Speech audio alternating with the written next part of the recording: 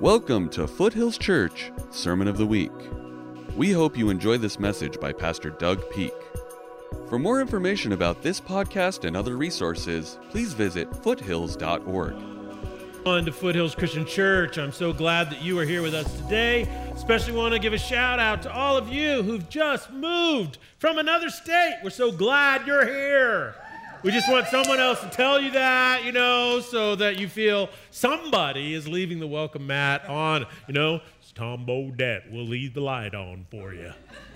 That's probably a bad imitation.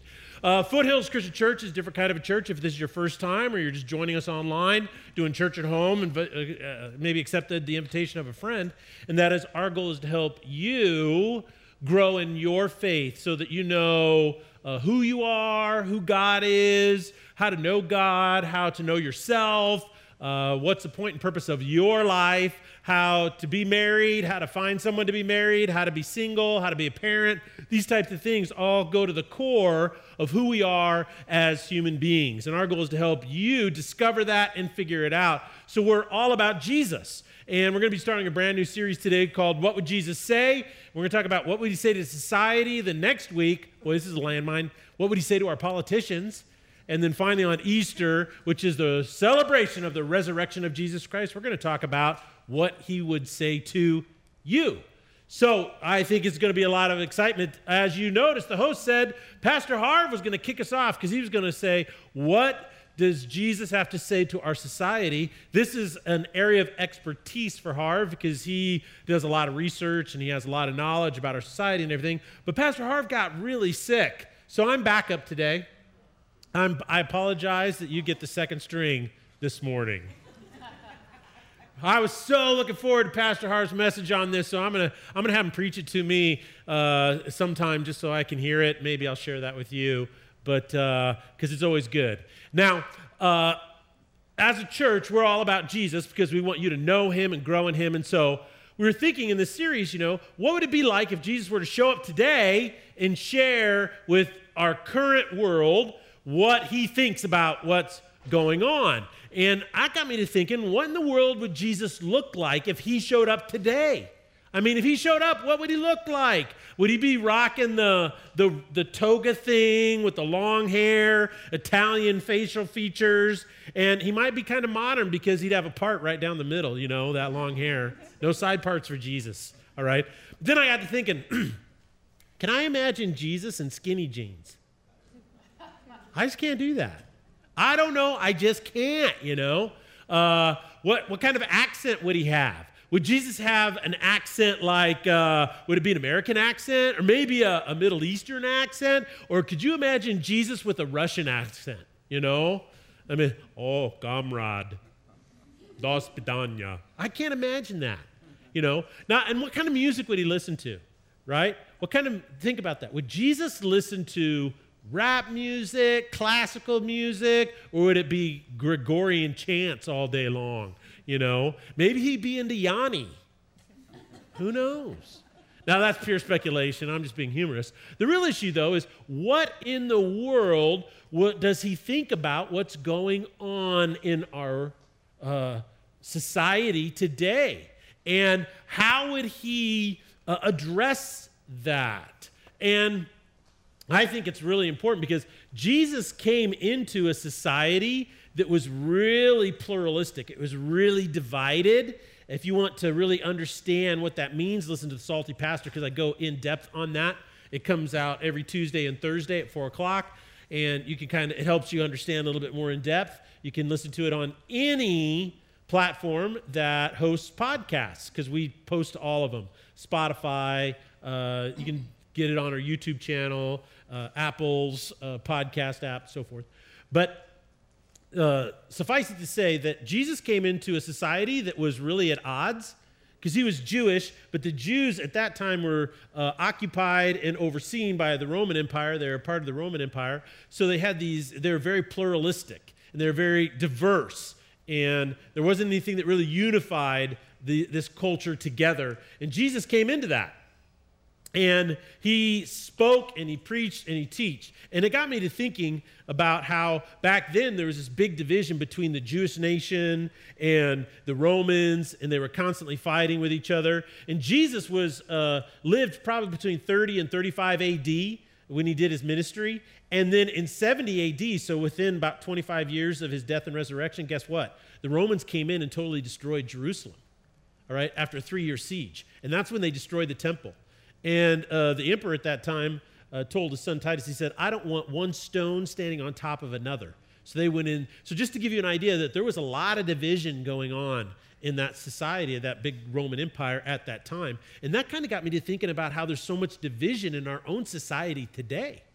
I mean, you think about it, is that it's pretty obvious that in America today, we're very divided politically, right? And the politics seem to be getting, more intense and more nasty sometimes. But we're divided politically. One thing that we are also divided over is economically, and that is that what is the economic philosophy of our society supposed to be, right?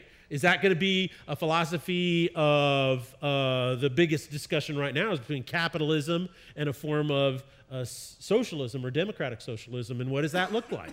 But that's a big division right now. We have a big division in our society over what is justice, right?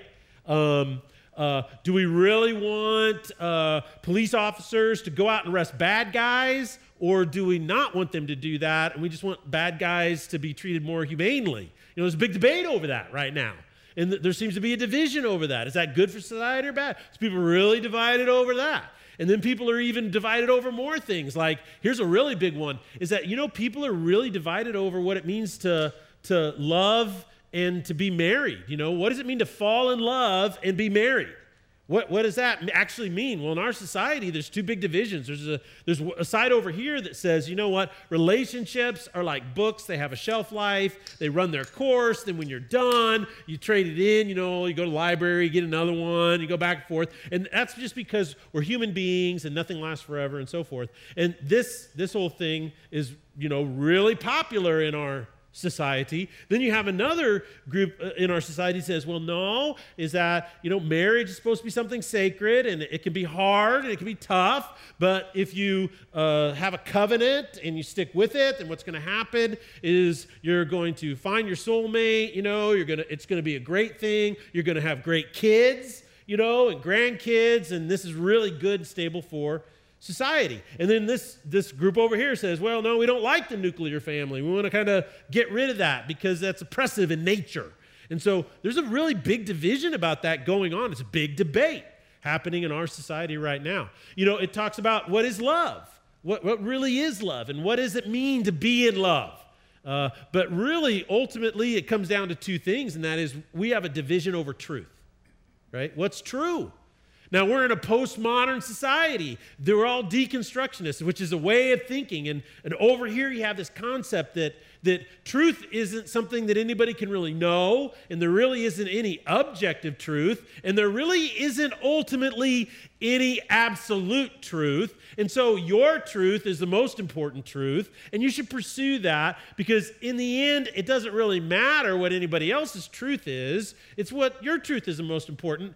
And you can kind of see why people feel that way, because in some ways, that's a kind of sort of true, It's like when I go out to eat, I don't know about you, but I want to eat what I want to eat.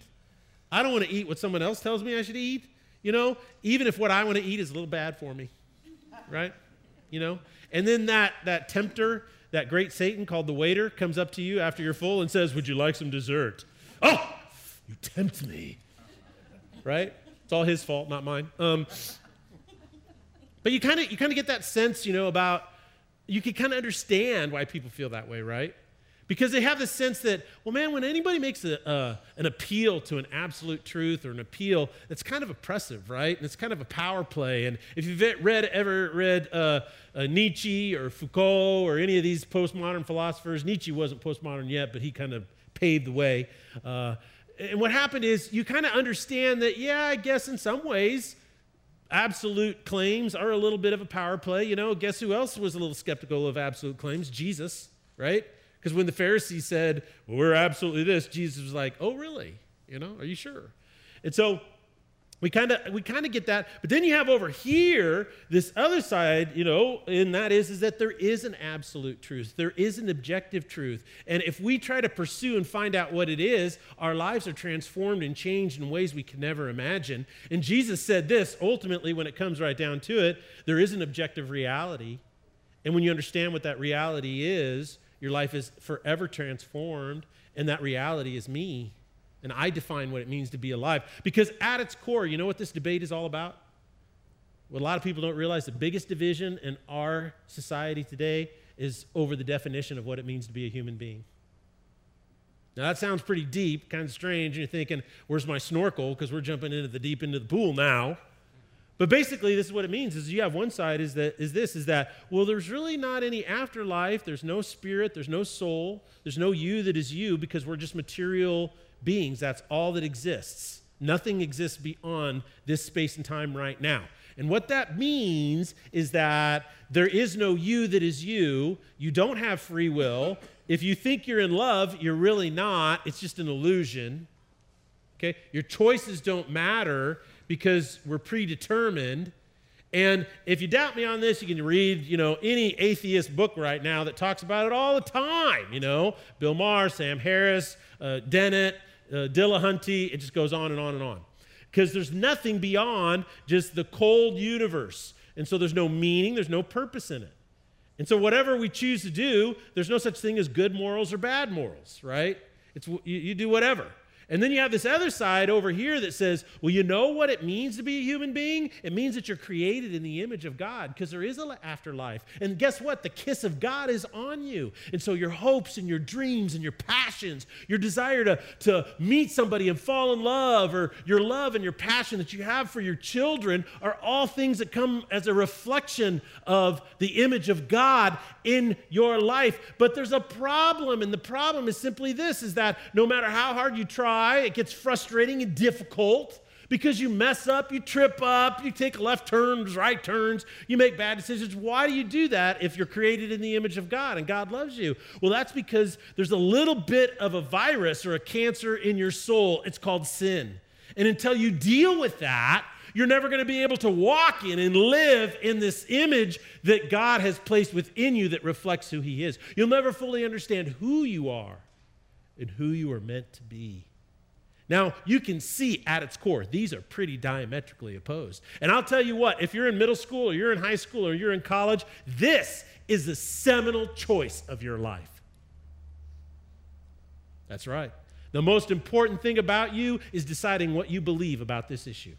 Because if you believe this one, then there are lots of ramifications for that. If you believe this one, there are lots of ramifications for it. And so, choose well, Padawan. Choose well. And that's why I want to help you make a good choice. And one of the best ways to do that is to understand what Jesus would say to our society today. And so let's dig into that and figure it out, okay? We're going to go to Matthew. Now, Matthew is one of the biographies on the life of Jesus. And the first, chunk of Matthew is where he kind of starts his ministry. And then in chapters 5, 6, and 7, he preaches, there's the longest recorded message of Jesus. And then what happens is he has his apostles are following him now. He hasn't appointed them yet, they're disciples. But what happens is then in chapter 9, he starts talking. He goes around to all of these villages and talking about the truth of the kingdom of God. And what he does is he starts teaching to all the cities and healing people. So what he does is he's kind of been setting up, the first probably 7 or 8 chapters of Matthew is setting up his ministry. And then Matthew now records, bam, he just pops it into drive, puts his foot on the pedal, and just roars off, okay? And so he's traveling around and doing all this, and I want to read to you beginning with verse 35 of chapter 9 that gives a little summation of Jesus and why he was doing it and what he felt, okay? So let's read it and see what he would have to say to that society and to our society as well. Now, Jesus went through all the towns and villages, teaching in their synagogues, proclaiming the good news of the kingdom and healing every disease and every sickness. And when he saw the crowds, he had compassion on them because they were harassed and helpless like sheep without a shepherd. And then he says to his disciples, so he's traveling around, he sees what's going on, has a lot of compassion, and then he says this to his disciples. The harvest is plentiful, but the workers are few. Ask the Lord of the harvest, therefore, to send out workers into his harvest field. So what are the biblical principles right now that you see in that passage of Scripture? All right? Jesus goes out to teach and to heal, right? Now, I find this interesting because what happens is Jesus would heal those with diseases. He would give sight to the blind. He would heal the paralytic so the paralytic could get up and walk. He would set the captive free. He would cast out demons, all right? So he would do these things in the physical realm. I find it interesting because it seems to me that for every physical healing, there is a corresponding type of spiritual healing. You know, some people are blind to the truth. They just can't see it. But Jesus can heal that, just like he gave sight to the blind. Some people, when they were younger, they get involved in things that put them in bondage. They have personal demons, right? And these demons just control their life. It might be an addiction. It might be an anger issue or an unforgiveness issue. It may be a broken relationship or insecurity or a anxiety rooted in a false sense of who they are. Whatever it is. But Jesus would cast those demons out and set those people free. And spiritually, he can break in those bonds and he can cast those demons out of a person's life and let their personal demons they can be set free from them. In the same way, Jesus went around and he healed people by letting the paralytic walk and so forth. And what I find interesting is this, is that Jesus taught and he healed. So he preached the gospel, the truth, the reality of who God is and who you are. And then what he did is he would heal people. And so these two things worked in tandem together. And the more he did this, in all these villages, the greater compassion that he had. He looked around people, he said, man, they are sheep without a shepherd. In other words, they are scrambling and they are running and they are striving and they're seeking, but there's no one to lead them. They're harassed by all of the evils of this world. And then he says this to his disciples, look, these people are sheep without a shepherd. God wants to shepherd them. They need a better leader, and you need to go out. Let's pray to God that more workers, more people would take this seriously enough to go out and help people find the shepherd of all shepherds, which Jesus ends up saying is me. So the need is great. We need to pray to God that he will send out more people interested in making the world a better place by turning people to Jesus, introducing them to him. So how do we take that from there and translate that into today? Well, I think this is exactly what he would say to our society today, and that is that people that are influencing us, people that are leading our society, have an agenda. They have an agenda. Maybe good, maybe bad, but we ought to admit they have an agenda, right? I'll tell you what, Procter & Gamble has an agenda. And their agenda is they want you to use their dog food, cat food, and cleaning products, right? Toyota has an agenda. All of our corporations have an agenda, and they're convincing us that our life would be so much better if we simply adopted what? Their agenda. Our politicians, they have an agenda. Our media has an agenda. Your public high school has an agenda. Your Hollywood and media and news outlets, they have an agenda. Now, I'm not trying to say whether their agenda is good or bad. I'm just simply saying is that we need to understand they have an agenda. When you go to university, your professors and your university has an agenda for you. So society has an agenda, and all the institutions and all the social prophets and influencers and all of these different groups have an agenda for your life. The question is this: is their agenda helping or hurting you? Is it making your life better, or is it harassing you?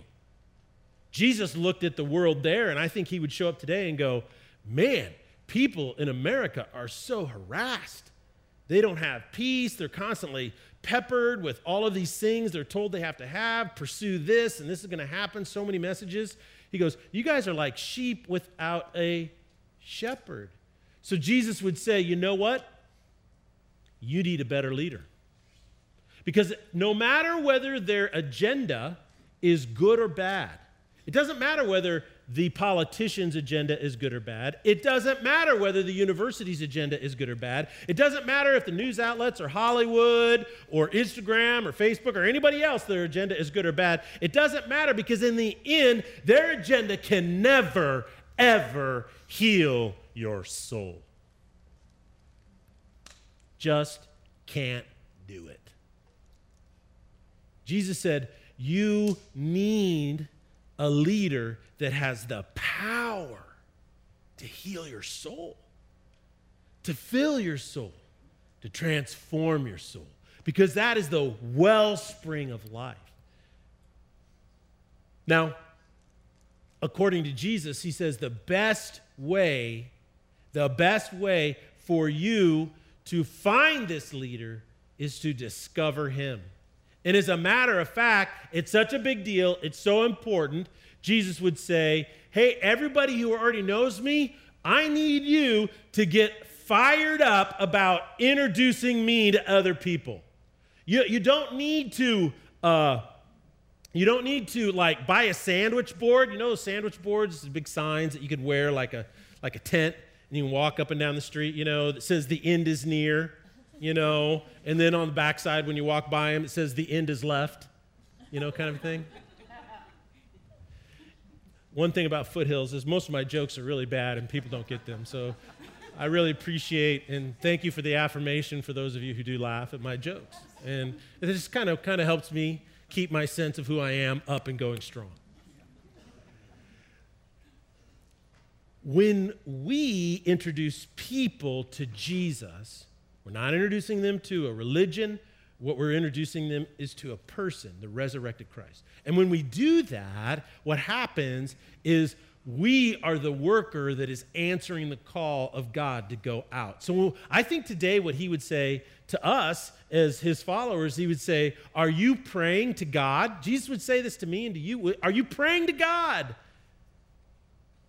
Are you praying to God that more people will go out and share me in order that people can find a better leader? Because the world cannot lead them. The world will only harass them. He says, you want to be a part of the solution? Then pray to God to be sent out. That is the best way to change the world. So what's really interesting is I think that's what he would say right now. And then if you turn the page and you go to chapter 10, you know what he does? Right after he says, let's pray to send out workers, look at chapter 10. Jesus sends out the 12.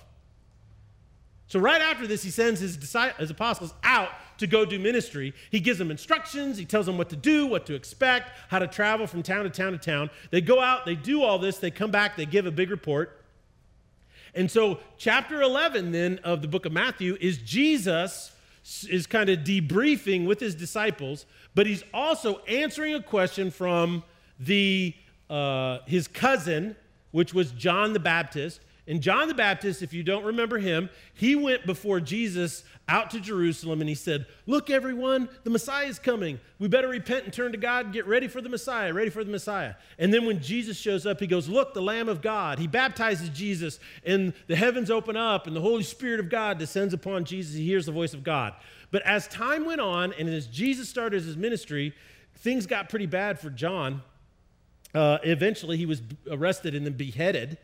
And John has an issue, and that is he starts to doubt that Jesus is the one.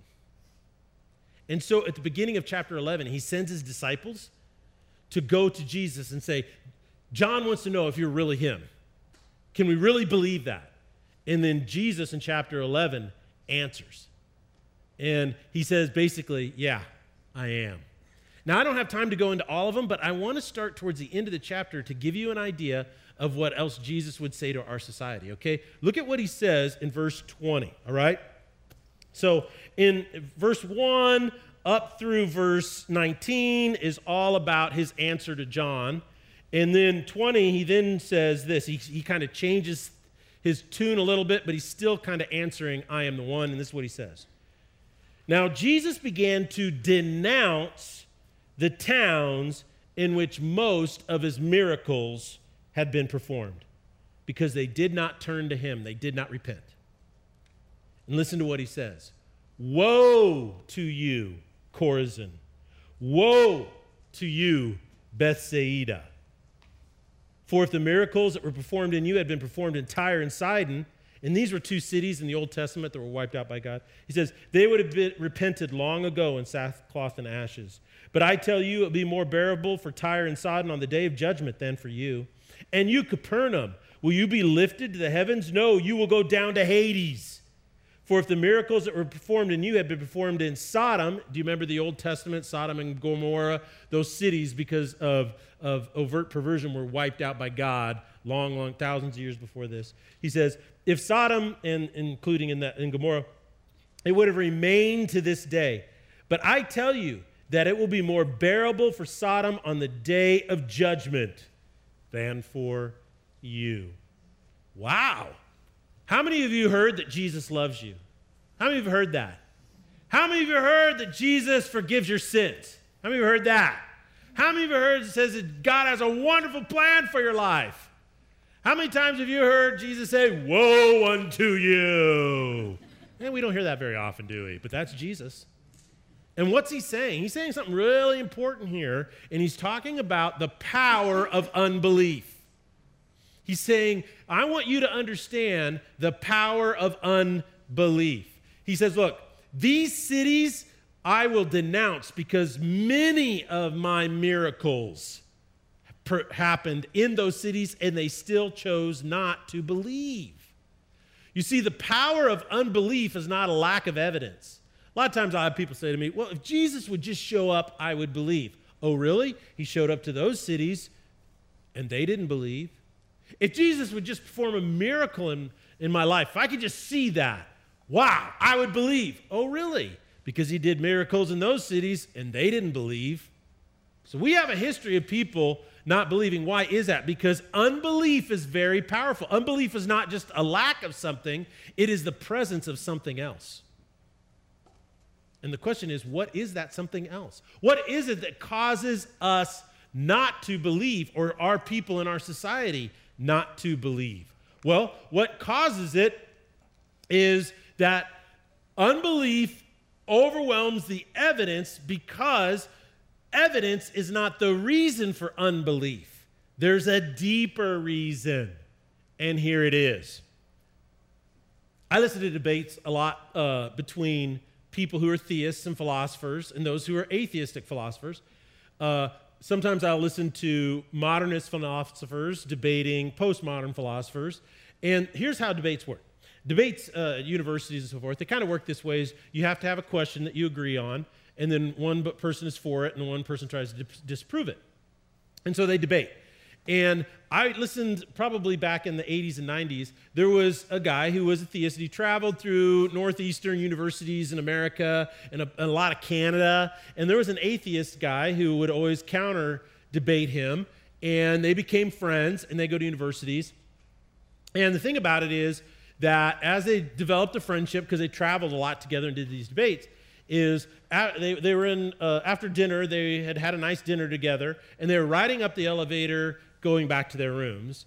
And the theist said to the atheist, he says, you know, look, we've been doing these debates, and the way a debate works is after the debate, the audience votes who wins, right?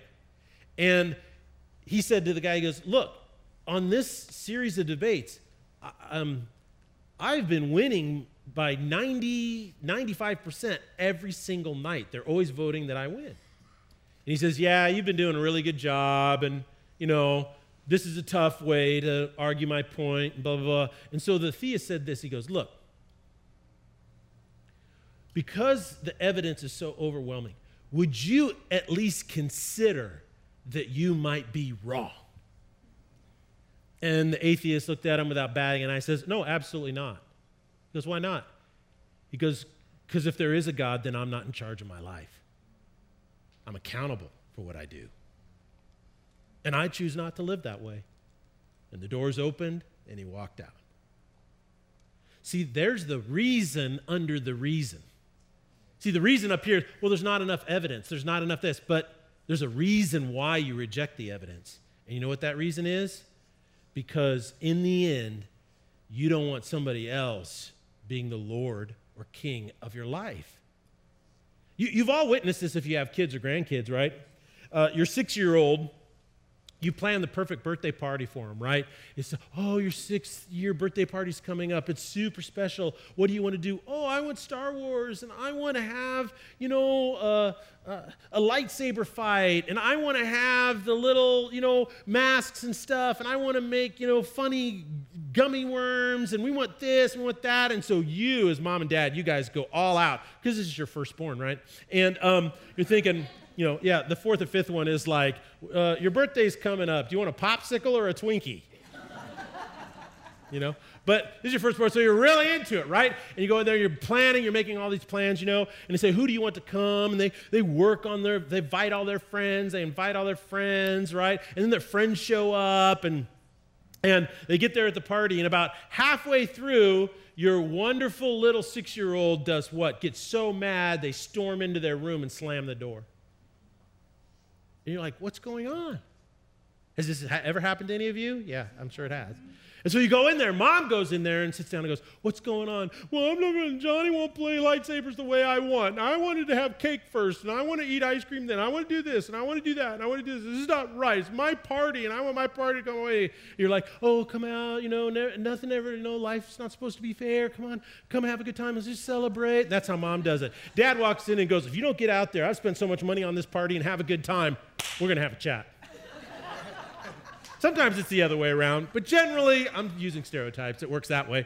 And you're thinking to yourself, how in the world can a party for a 6-year-old turn into a tragedy for that 6-year-old? You know why?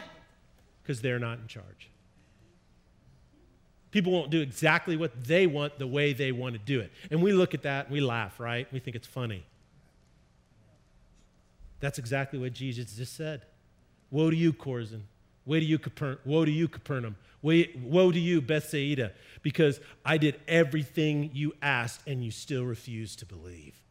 Because the reason under the reason is this. It's not about evidence. It's not about miracles. It's not about truth. It's all about your own pride and your arrogance. And Jesus would look at our society today and he'd say, the reason you're lost, the reason you're broken, the reason why your country is divided is because there's a whole boatload of people who refuse to believe because they're filled with pride and arrogance. And I can't fix that. Because it's your choice. This is Milton's Paradise, the great epic poem that you were forced to read in your Literature 101 class at university. Yeah.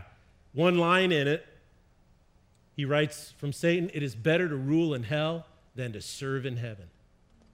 A lot of rednecks put that on their trucks as a bumper sticker, right? I'd rather party in hell with all my friends than hang out in heaven with all them angels, right? I'm sure there's at least 4 country songs about that. So the bottom line is that you see why Jesus would say that, and his response would be, he would call it out and he'd say, woe unto you. Woe unto you, because the power of your unbelief will keep you trapped forever. Which leads us then to the last thing. What does he say? If you go to the end of chapter 11, I'm sorry, not the end of chapter 11, but he goes right there to verse 25, to the very end of chapter 11.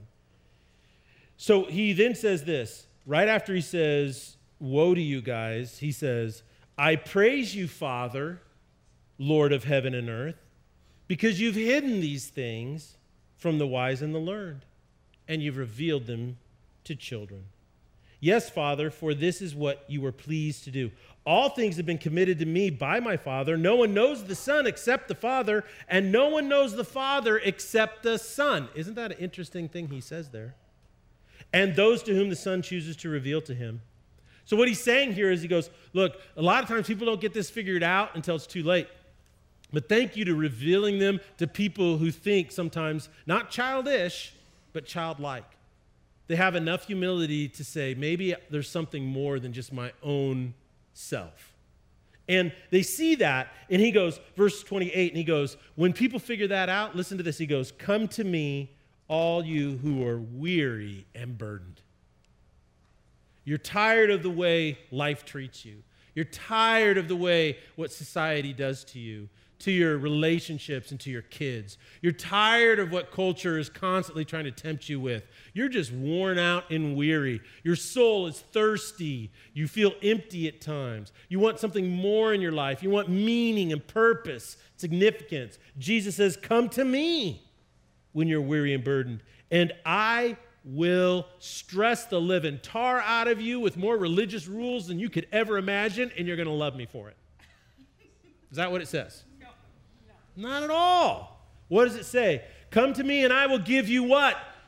Rest. I will give you rest.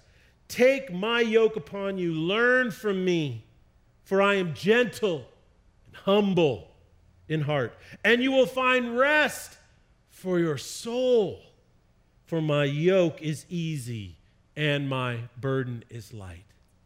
Whatever your soul is hungry for, whatever your soul thirsts for, whatever you truly desperately need in this life can be found in Christ alone. For when you meet Jesus, when you know Jesus, you know God.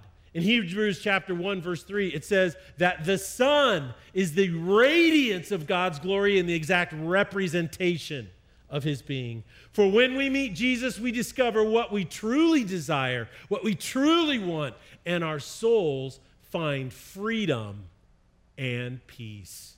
So what would Jesus say to our society today? He would say there is only one way to know God, and that is through me, in me, and about me. That's what it's all about. Many years ago, I knew a man, and he was married for a long time, had 3 kids, 2 in college and 1 in high school. And he and his wife were kind of going, they'd launched a couple. The other one was driving and stuff. They're thinking our lives are kind of boring. And he's a very successful guy, very wealthy. And I didn't know him. And what happened is he and his wife decided that to kind of, a new chapter in life and stuff, what they were going to do for the next thing, they decided to try the swinging lifestyle. So they went to these clubs that did that, and they started doing this. Long story short, it just totally blew apart their family. Messed up their kids, destroyed their marriage, just a huge big mess. And it was during all of this time of really emotional pain that I met him. And so we started talking, and I remember one of our first conversations were about this, and that is that, yeah, okay, this is what we started doing, and I know what you're going to tell me, that, I'm just immoral and bad person, blah, blah, blah. And I said, well, I wasn't going to say that. He goes, well, what are you going to say? I was going to say, it seems to me that every choice you made is that you're seeking for something, and what you choose never satisfies. And so that intrigued him, and so we started having conversations, and every few weeks or a month, we would kind of either talk on the phone or he'd come by and we'd chat.